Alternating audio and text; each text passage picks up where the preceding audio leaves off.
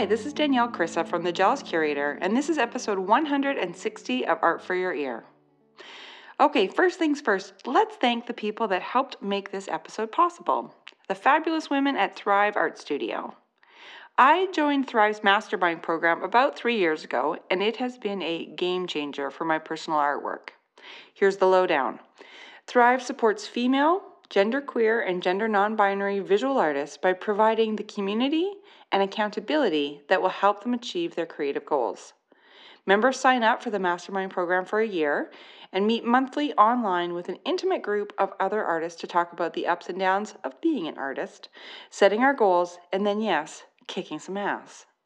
Thrive's motto is, make art, meet your people, and do the work. Learn more at thriveartstudio.com and follow them on Instagram at Thrive Art Studio.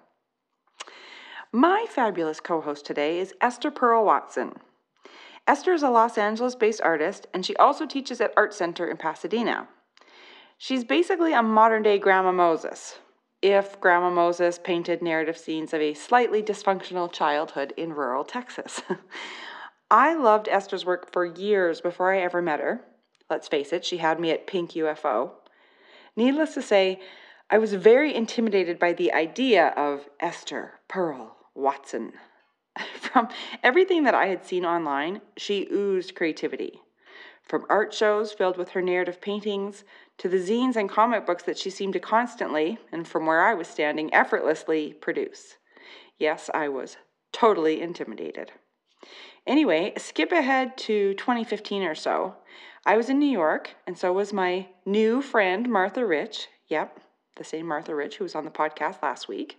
Martha had invited me to a pre-American Illustration magazine party at an art-filled apartment in New York. I walked down a narrow hallway, and the first person we bumped into was a lovely woman about my age, wearing a red floral dress and a pair of cowboy boots. "Hi," she said, "I'm Esther." Holy crap, it was the Esther Pearl Watson. Okay, now we need like a little rewind tape sound effect here, like, okay. So before I started the JAWS Curator, way back in early 2009, I read The Artist's Way by Julia Cameron. I've mentioned this book meets 12-week course before, but if you aren't familiar with it, go check it out. It is super intense, but for me, it really helped me get on the path that I had so desperately been searching for. One of the tasks that you have to complete each week is to take yourself on an artist date.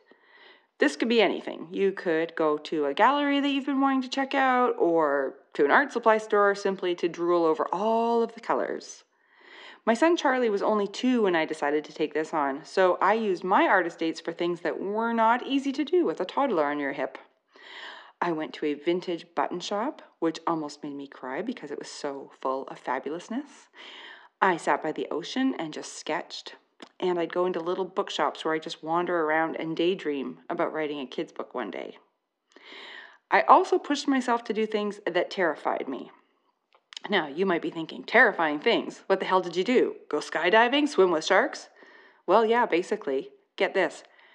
I went to a gallery opening and forced myself to talk to 3 people.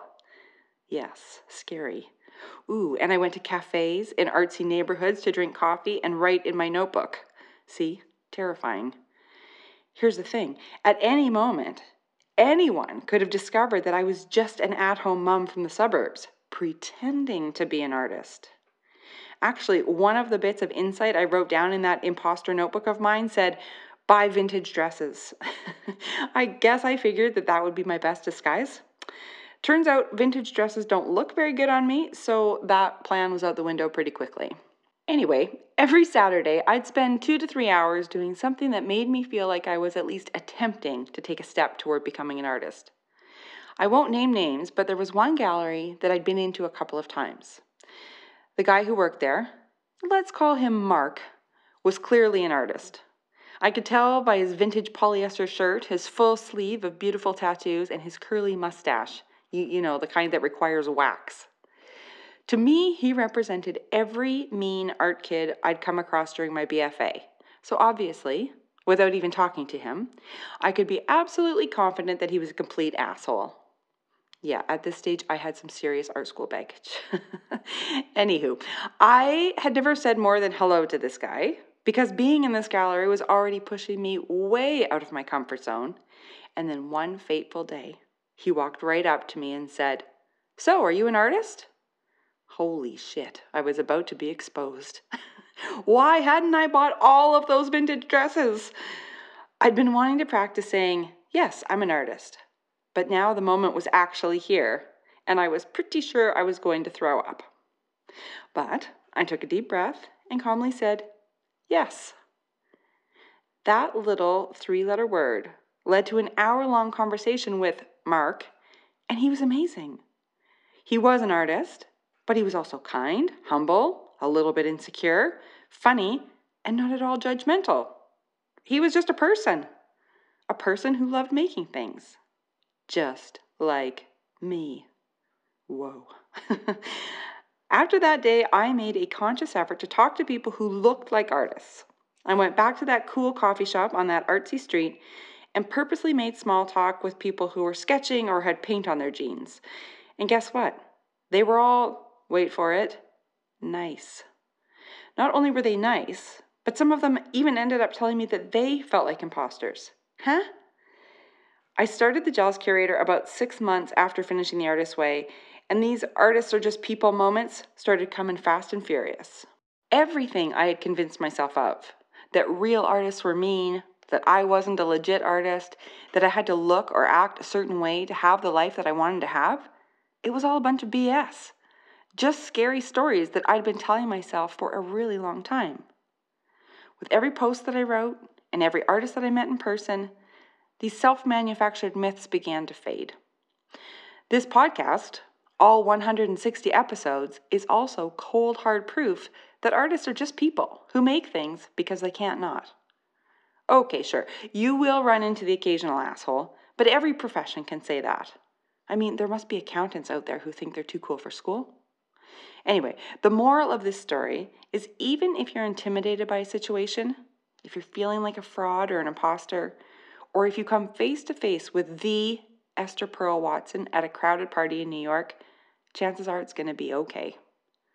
Esther is a very talented, very accomplished artist, and she's also just a person who has bills to pay, a family to take care of, and who makes stuff because she can't not, just like me and just like you. And hey, if you keep an open mind and put yourself out there whenever the opportunity presents itself, you might even end up making some very good friends. Good friends who agree to co-host a podcast episode with you all about storytelling. You see that smooth transition? Yep, it is officially Storytime with Esther Pearl Watson. Esther told me once that she often reads stories from art history to her students while they're painting. So I've asked her to bring those weird stories over here for us.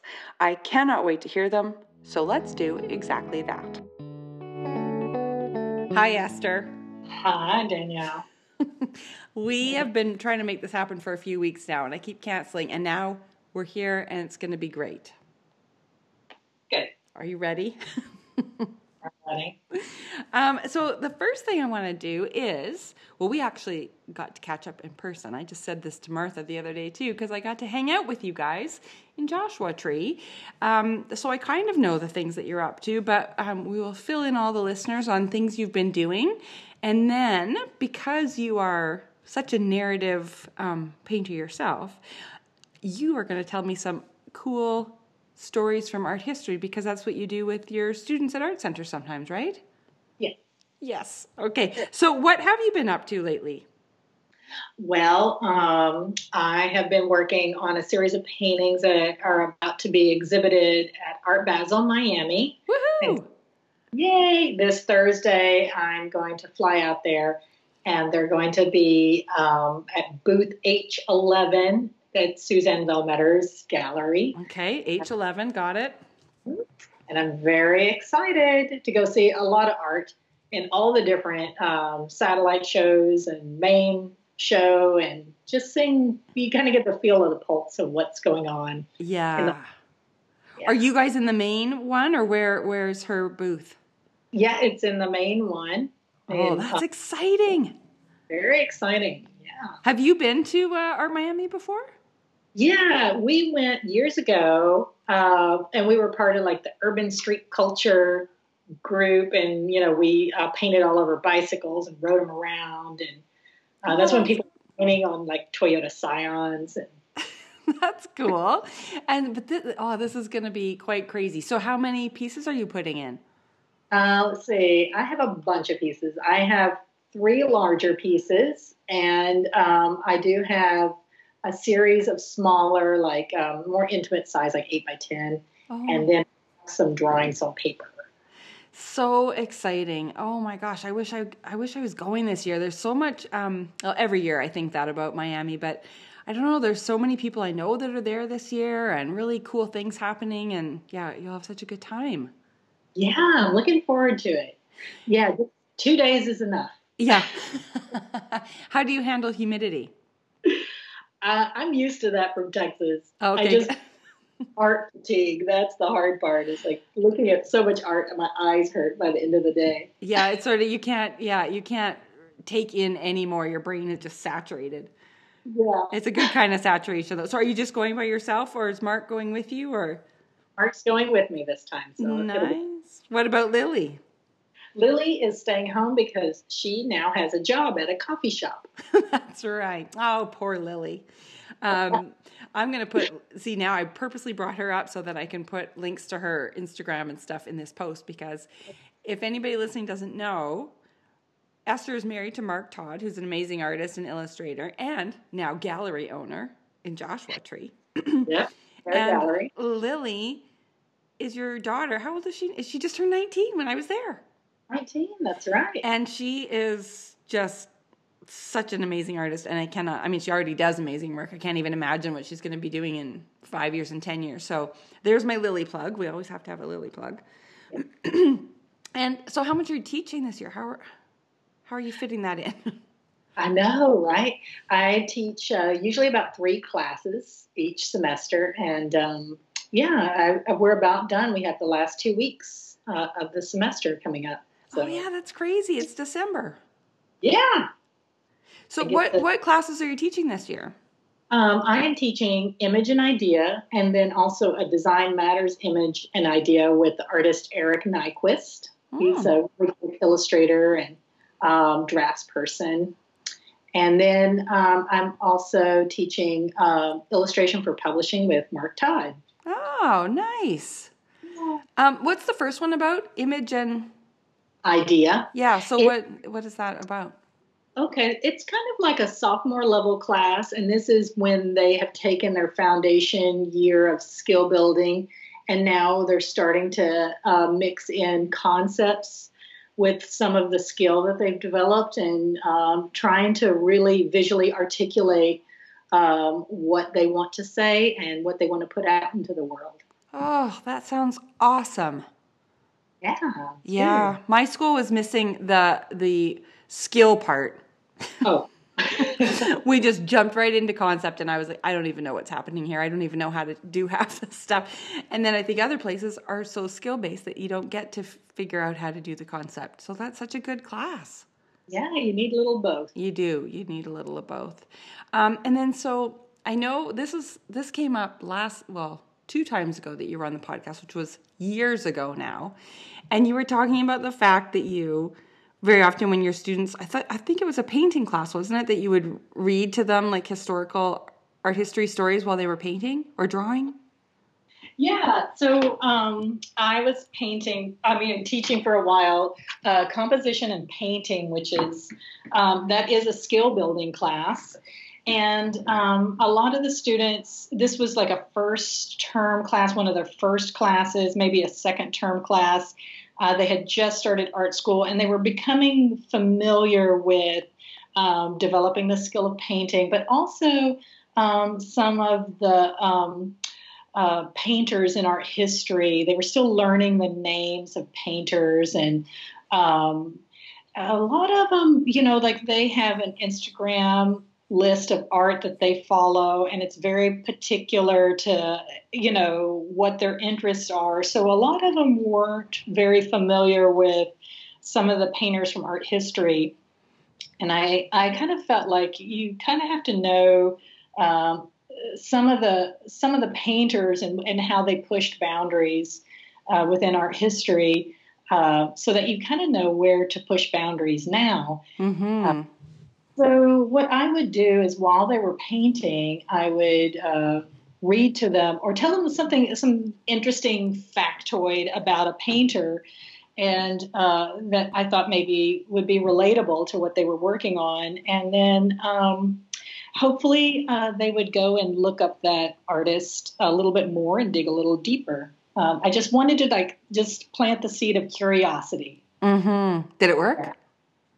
I think so. I think people took my other classes, so that would have totally worked with me. My favorite part because I minored in art history, and so I learned about lots of it, but I had this one prof who was, and a lot of them were quite dry, and they just sort of it was the info from the textbook and that was it. But this one guy knew all of these stories, like these, that made these famous, painter with a capital P, just made them into people.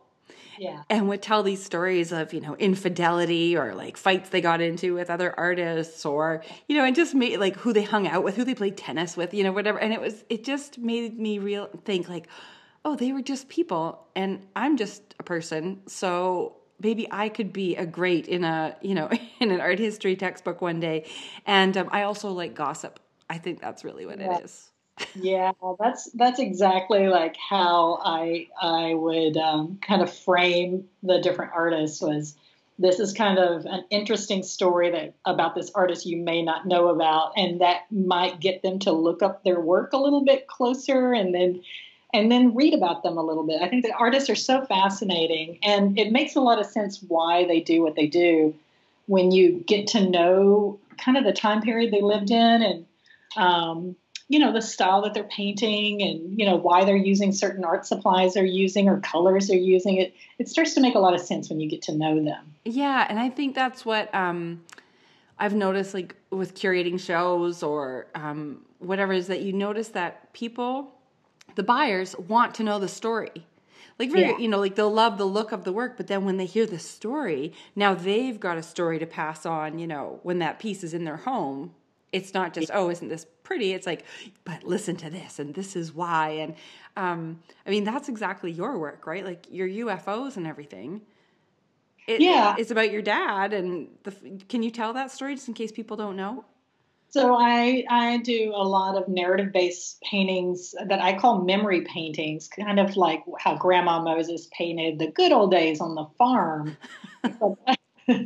I'm remembering kind of the crappy days growing up in Texas with my dad who built flying saucers in the front yard that were so embarrassing, but he felt like he was developing the future of transportation and everybody would get it in the future.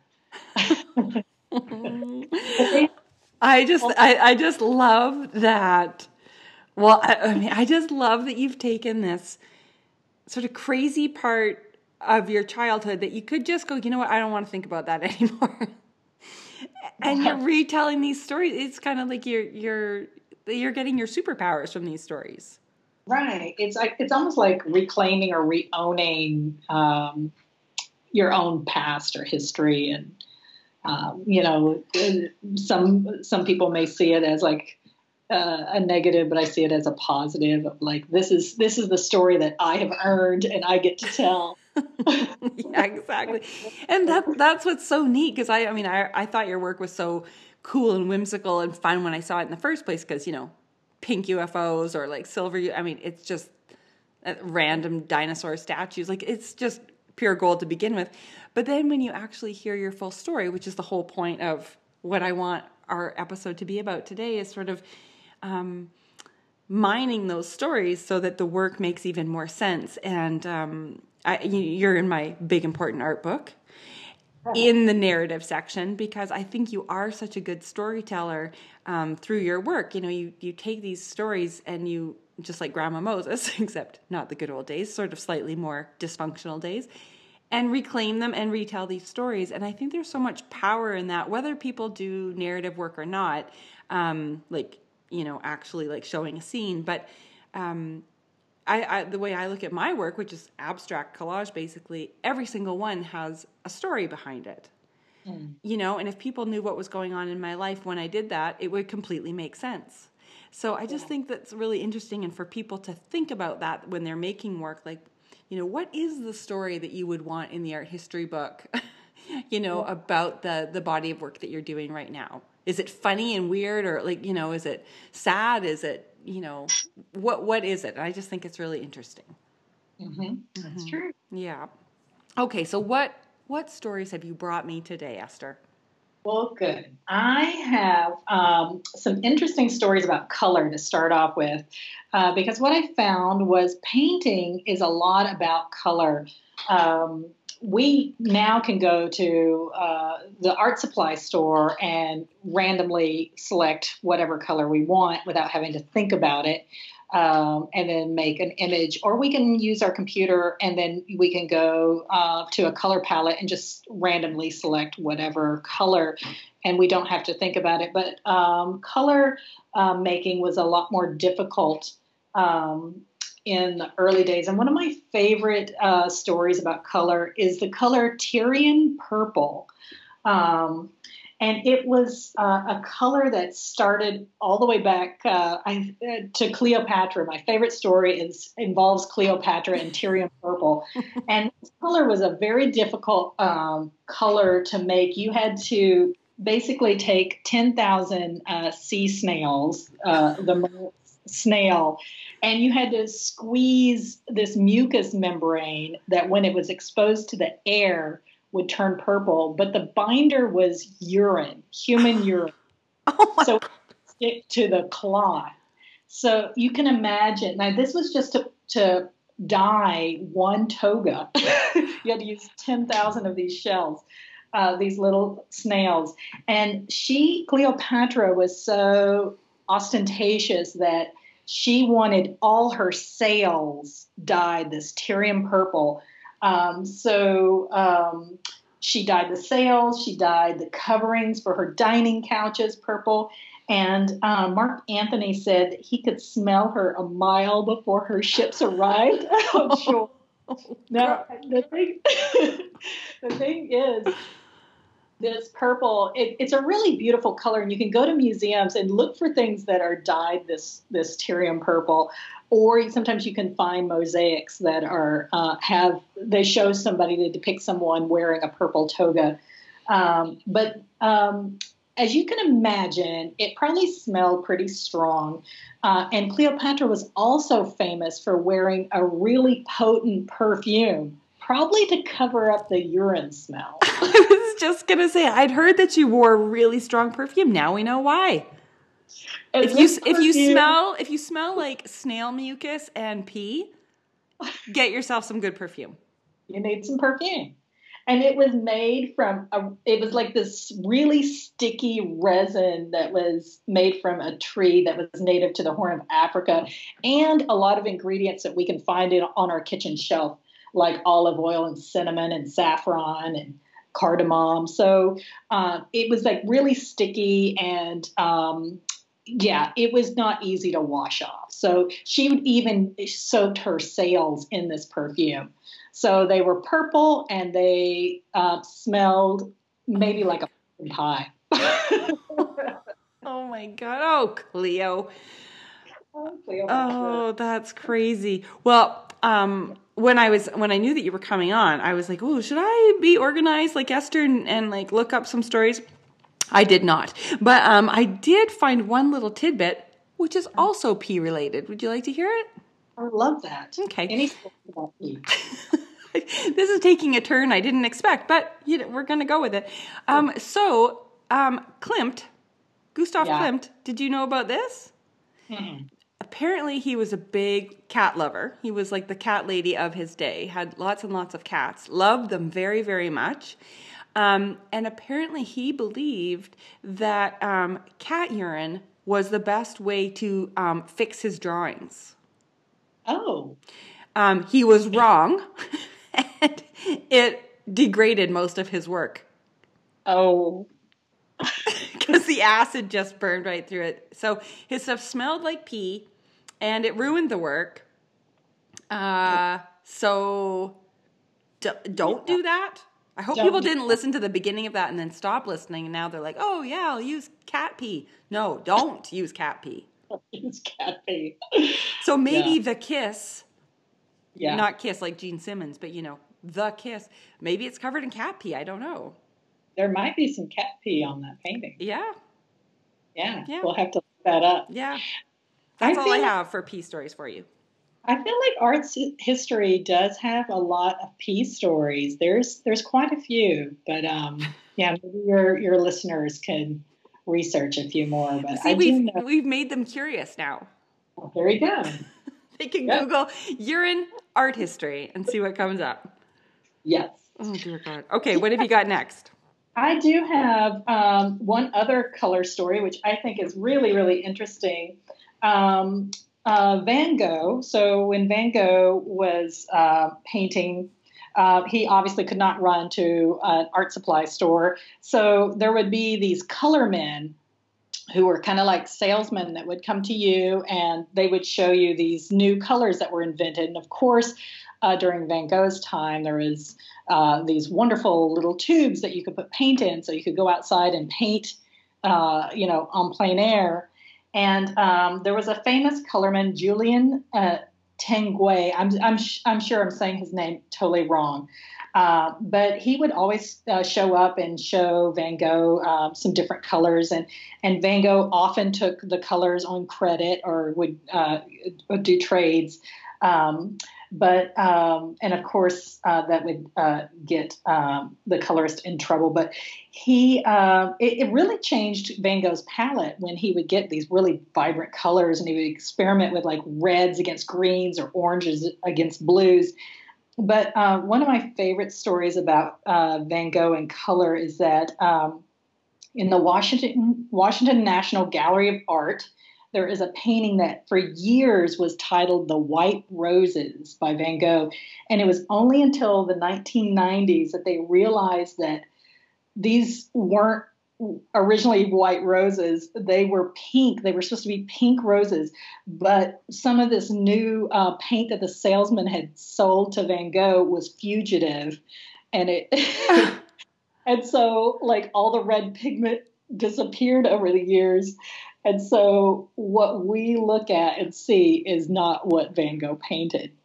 Wow, that is cool. Yeah. And that one's in Washington. Yeah, that's in Washington. So the lesson there is make sure your art supplies are archival. Yeah. So you don't sell something to somebody and they come back to you and they're like, hey, all the line work disappeared. Yeah. Well, you could just, cut your ear off and hopefully you're dead by the time they come back around to check in with you. That's crazy. I wonder if that's where his like crazy bright sunflowers and stuff came from. I know. Was it Julian? Yeah, Julian. And let me spell this for you because I'm saying it completely wrong. I do not speak French. Julien, and his last name is Tanguy. Okay. Tanguy. No, I don't know. Well, yeah, so I wonder, Julian. Yeah. I wonder if he showed up with a whole bunch of yellow one day and he was like, you know what? I'm going to paint some sunflowers.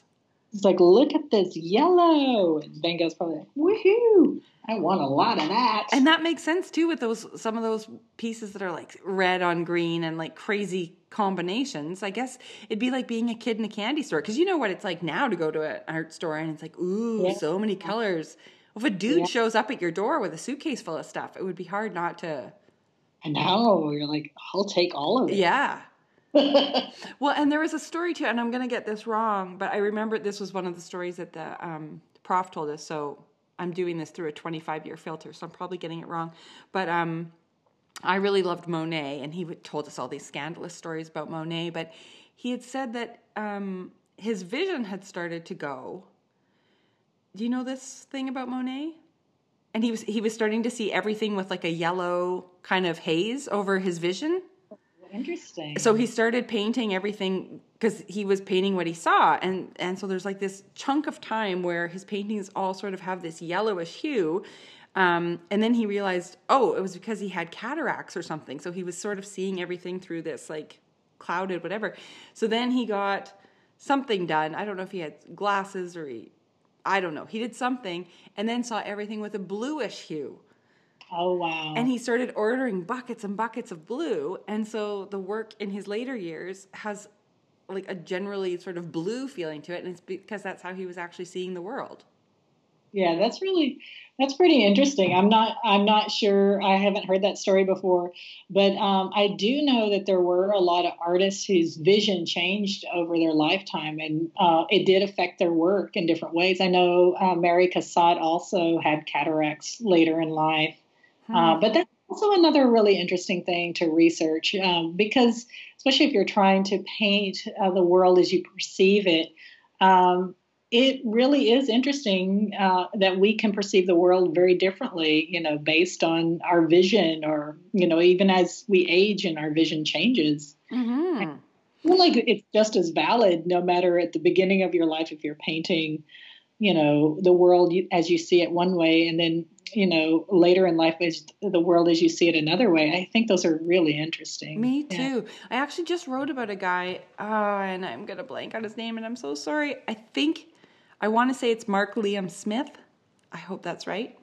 I should just edit in the right thing so I sound super like tight with my memory. But he's colorblind.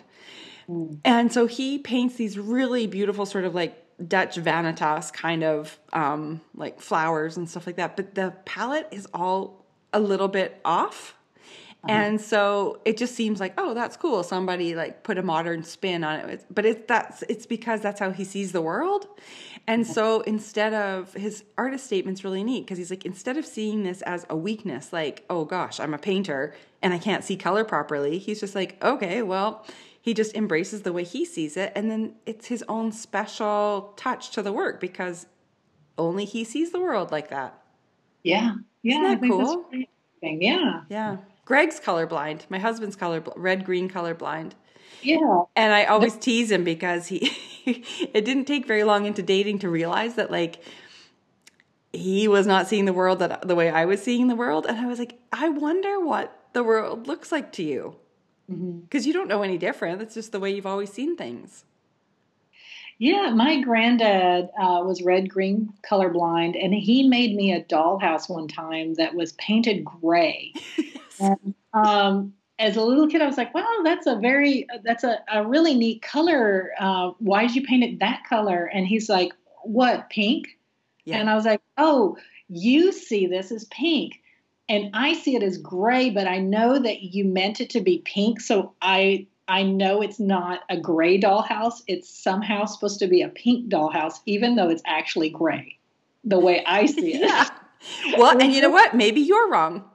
That's true. That's what I thought. I kind of kept an open mind. Like, he's seeing this a very different color. We can both look at that dollhouse and see two different colors. And I thought that was really fascinating. Yeah, that's exactly what happened with Greg and I. We were at the AGO, the Art Gallery of Ontario, and we were looking out the windows across the street, and there's all these historical homes that are all painted pretty colors. And there was one that had like light pink trim. And I said, "Ooh, I love the trim on that house." And he's like, "Oh, yeah, it's a really neat shade of gray." And I was like, "What?" Yeah, and I always think about that too when I see things that are gray or brown, that I wonder, like as human beings, we see our color spectrum is so limited, especially compared to butterflies. Yeah. Even some types of shrimp. And I keep thinking like, wow, maybe this brown grass is actually really colorful, but I can't see it. To me, it just looks like dead brown grass. So. Yeah. Yeah. Like because there's special glasses now that you can get, like I could put on a pair of glasses that would show me what Greg sees. Oh, interesting. Yeah. You can look at it online and there's like, it'll show you, there's like different spectrum things. So maybe there's shrimp glasses. Yeah. That'd be awesome. And then you wouldn't have to water your garden because you'd be like, it looks great. It's so colorful. It's so colorful. It's not dried out and brown. It's looking fantastic. Thank you, shrimp glasses. Okay, we have time for a couple more stories. Keep going. Okay. All right. Right now, I am very much fascinated by Cezanne's bathers. Okay. So Cezanne painted, out of like 100 different paintings he did, he painted only 80 bathers. he did some portraits and still lifes and a lot of landscapes, but only 80 bathers. And I had heard a story that I looked up a little bit more, that there was a big pioneer art dealer named Ambroise Voulard, who had a gallery, had a small gallery, and he decided he was going to show some of Cézanne's bathers. And he put one of the small bathers in his window, and people were horrified. They just thought that the women were painted so ugly and that it was offensive to women in general to look at these weird, misshapen forms, and they had strange, alienated poses. And if you looked close at their faces, their expressions were distorted or like half painted, or sometimes they even looked mask-like.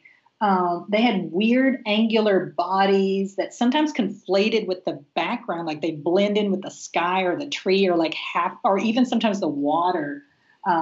They would be turned away and not even facing the viewer. And people were so horrified. I had read somewhere that they threw things at the gallery window and would shout insults, that the gallery owner had to like cover it with a curtain. But so, I know, yeah, that those paintings were so ugly they had to cover it with a curtain.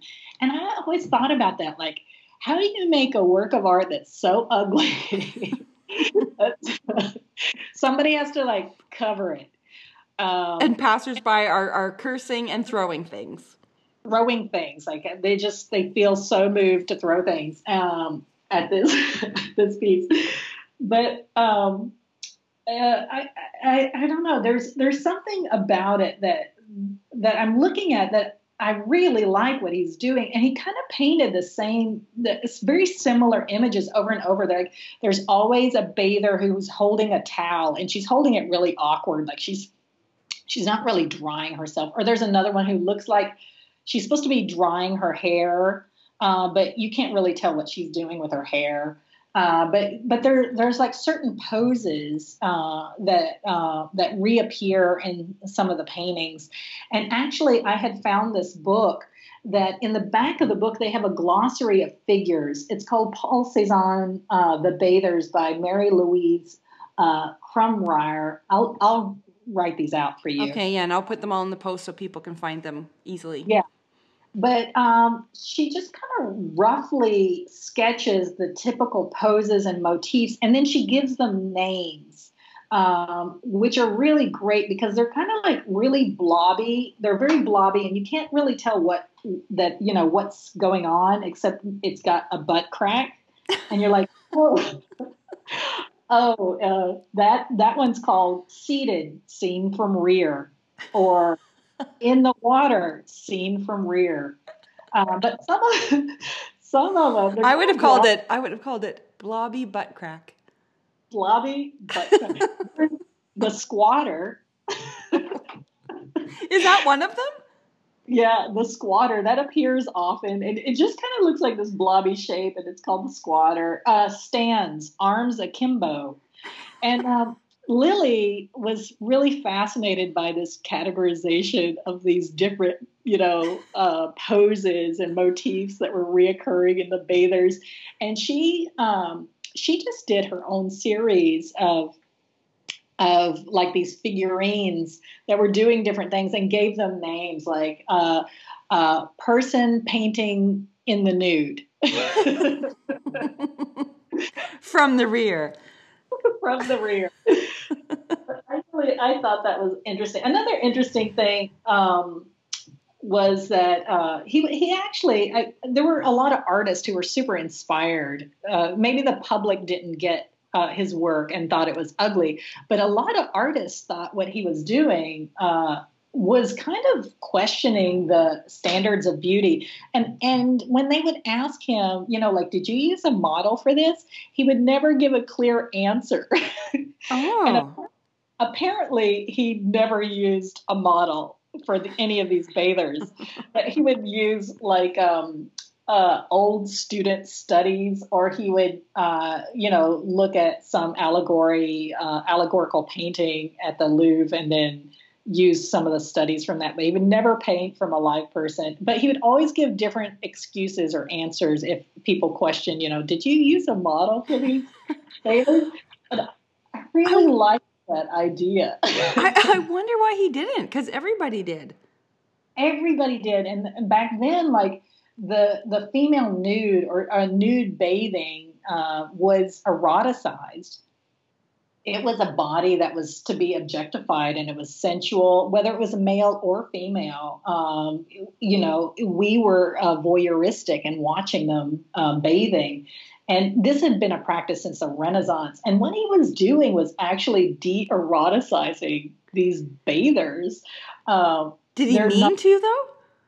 I think he did. Yeah. I really think he did. And I think a lot of artists got that, because you see a lot of artists like Matisse loved him. Matisse even did Bathers by the River. And you can tell that he's looking at Cezanne's Bathers because the colors are similar. Mm-hmm. Picasso also does a couple of pieces that kind of remind me of these abstracted bathers.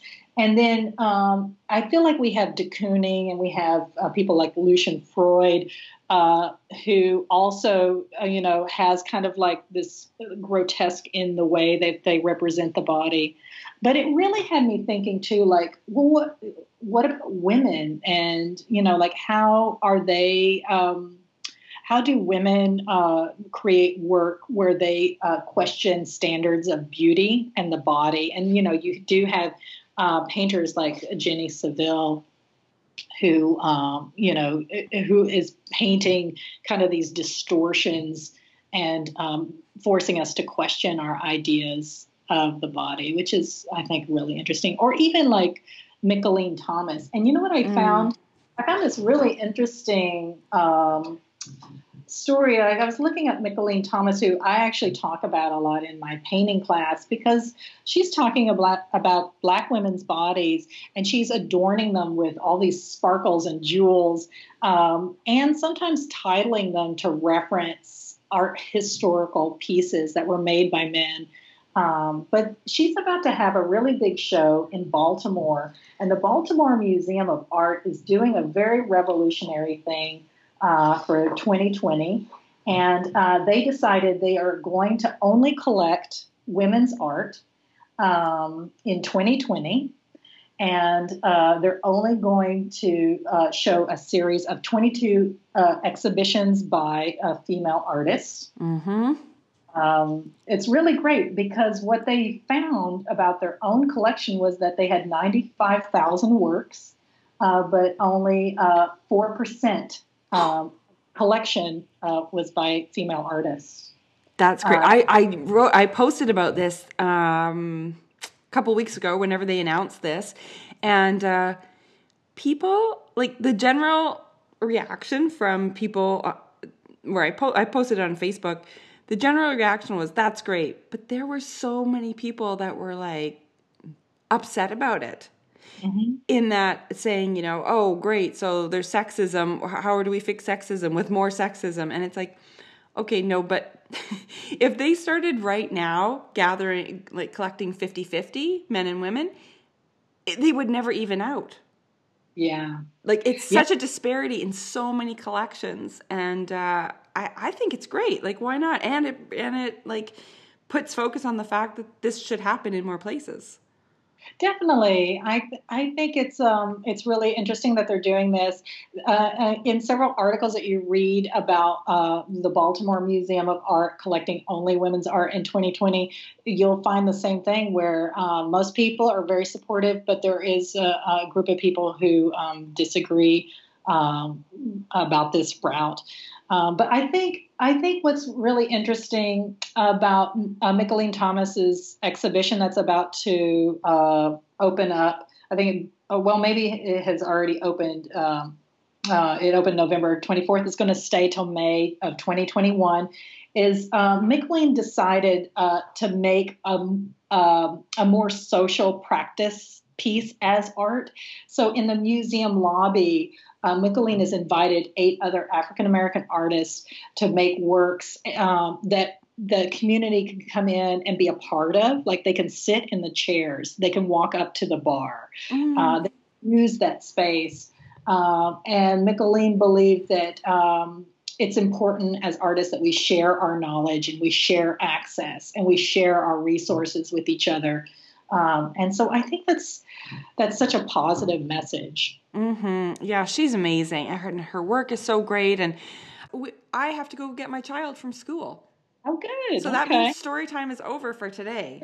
Hey, well, that was good. That was fun. That was so good. There were so many good stories. And I'm gonna have you back in the next rotation of co-hosts. You guys are gonna start again, and we're gonna go through the list again. So get more stories. I know you've got them. And then I was gonna. We don't have time, but I have my book, Secret Lives of Great Artists by Elizabeth Lunday, and I love this book because it is just filled with gossip. There's affairs and fights and here I just flipped to another page and there's a duel with Manet. You see, this is what I need. This is what I need. Yeah, we'll talk about the duel with Manet next time. Okay, deal. Well, thank you so much. And now all I can think about is snail mucus and urine. Yay, Esther! That's a. No, that was so much fun, and I'm sure everybody loved it. And I can't wait to hear your next set of stories. Yay! Yes. Thank you. Sorry. That'll be fun. Yeah, it will. And so we'll loop back around in the new year and have an amazing time in Miami. And I will be following along on Instagram and whatnot. And yeah, I'll talk to you in 2020. Okay, sounds good. Okay, talk to you soon. All right. Bye. Okay, I loved all of those stories, and I could have kept listening to her all day long. But motherhood was calling. It was actually snowing outside, and I could not leave my sweet boy standing outside of the school for too long, right? Right. So, for today's project, I'm going to read the assignment that kicks off Esther's chapter in my book, A Big Important Art Book, Now with Women. It's all about, you guessed it, storytelling. Okay, here it is. Chapter 2, Tell a Visual Story. Every artist is a storyteller in some way. Bizarre, funny, dreamlike, heart-wrenching, these narratives run the gamut. So how do you get started? Step 1, gather stories. From where? Oh, I'm so glad you asked. 1, put a small notebook beside your bed, and the moment you wake up from a dream, write it down in glorious detail. The same goes for nightmares. You may need to buy more black paint in that situation. 2, if dreams don't stick around for you, dig into your personal memory bank. What was the story your crazy uncle told at every family gathering, over and over and over again? You know, the tale that got a little taller with each telling? Write it down, exaggerated minutiae and all. Be sure to describe colors, characters, and locations, as well as your memory will allow. Feel free to take artistic license. Clearly that kind of thing runs in your family. 3, okay, no eccentric storytellers in your family? No problem. Think of the clearest memory from your past. Where were you? Who else was there? What time of year was it? What did it smell like? Again, write all of this in a notebook so that it's captured somewhere, allowing you to refer to it later if necessary. Step 2, make something. Tell this story using paint, pencil, collage, photograph, sculpture, anything you like. Use text or don't. Perhaps the title reveals the story, or just go with the always popular untitled. The key here is to simply share the story you captured in your notebook visually. Granted, once your work is complete, you might be the only one who knows or actually understands the narrative, which is perfectly fine too. You've created a mystery that the viewer is dying to solve.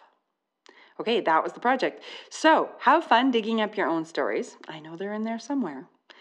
To see all of the work and to get the links that Esther and I talked about, just pop over to my site, thejealouscurator.com, to see the full post. Thanks to Esther for taking the time to find all of those stories for us. I will never look at a snail the same way again.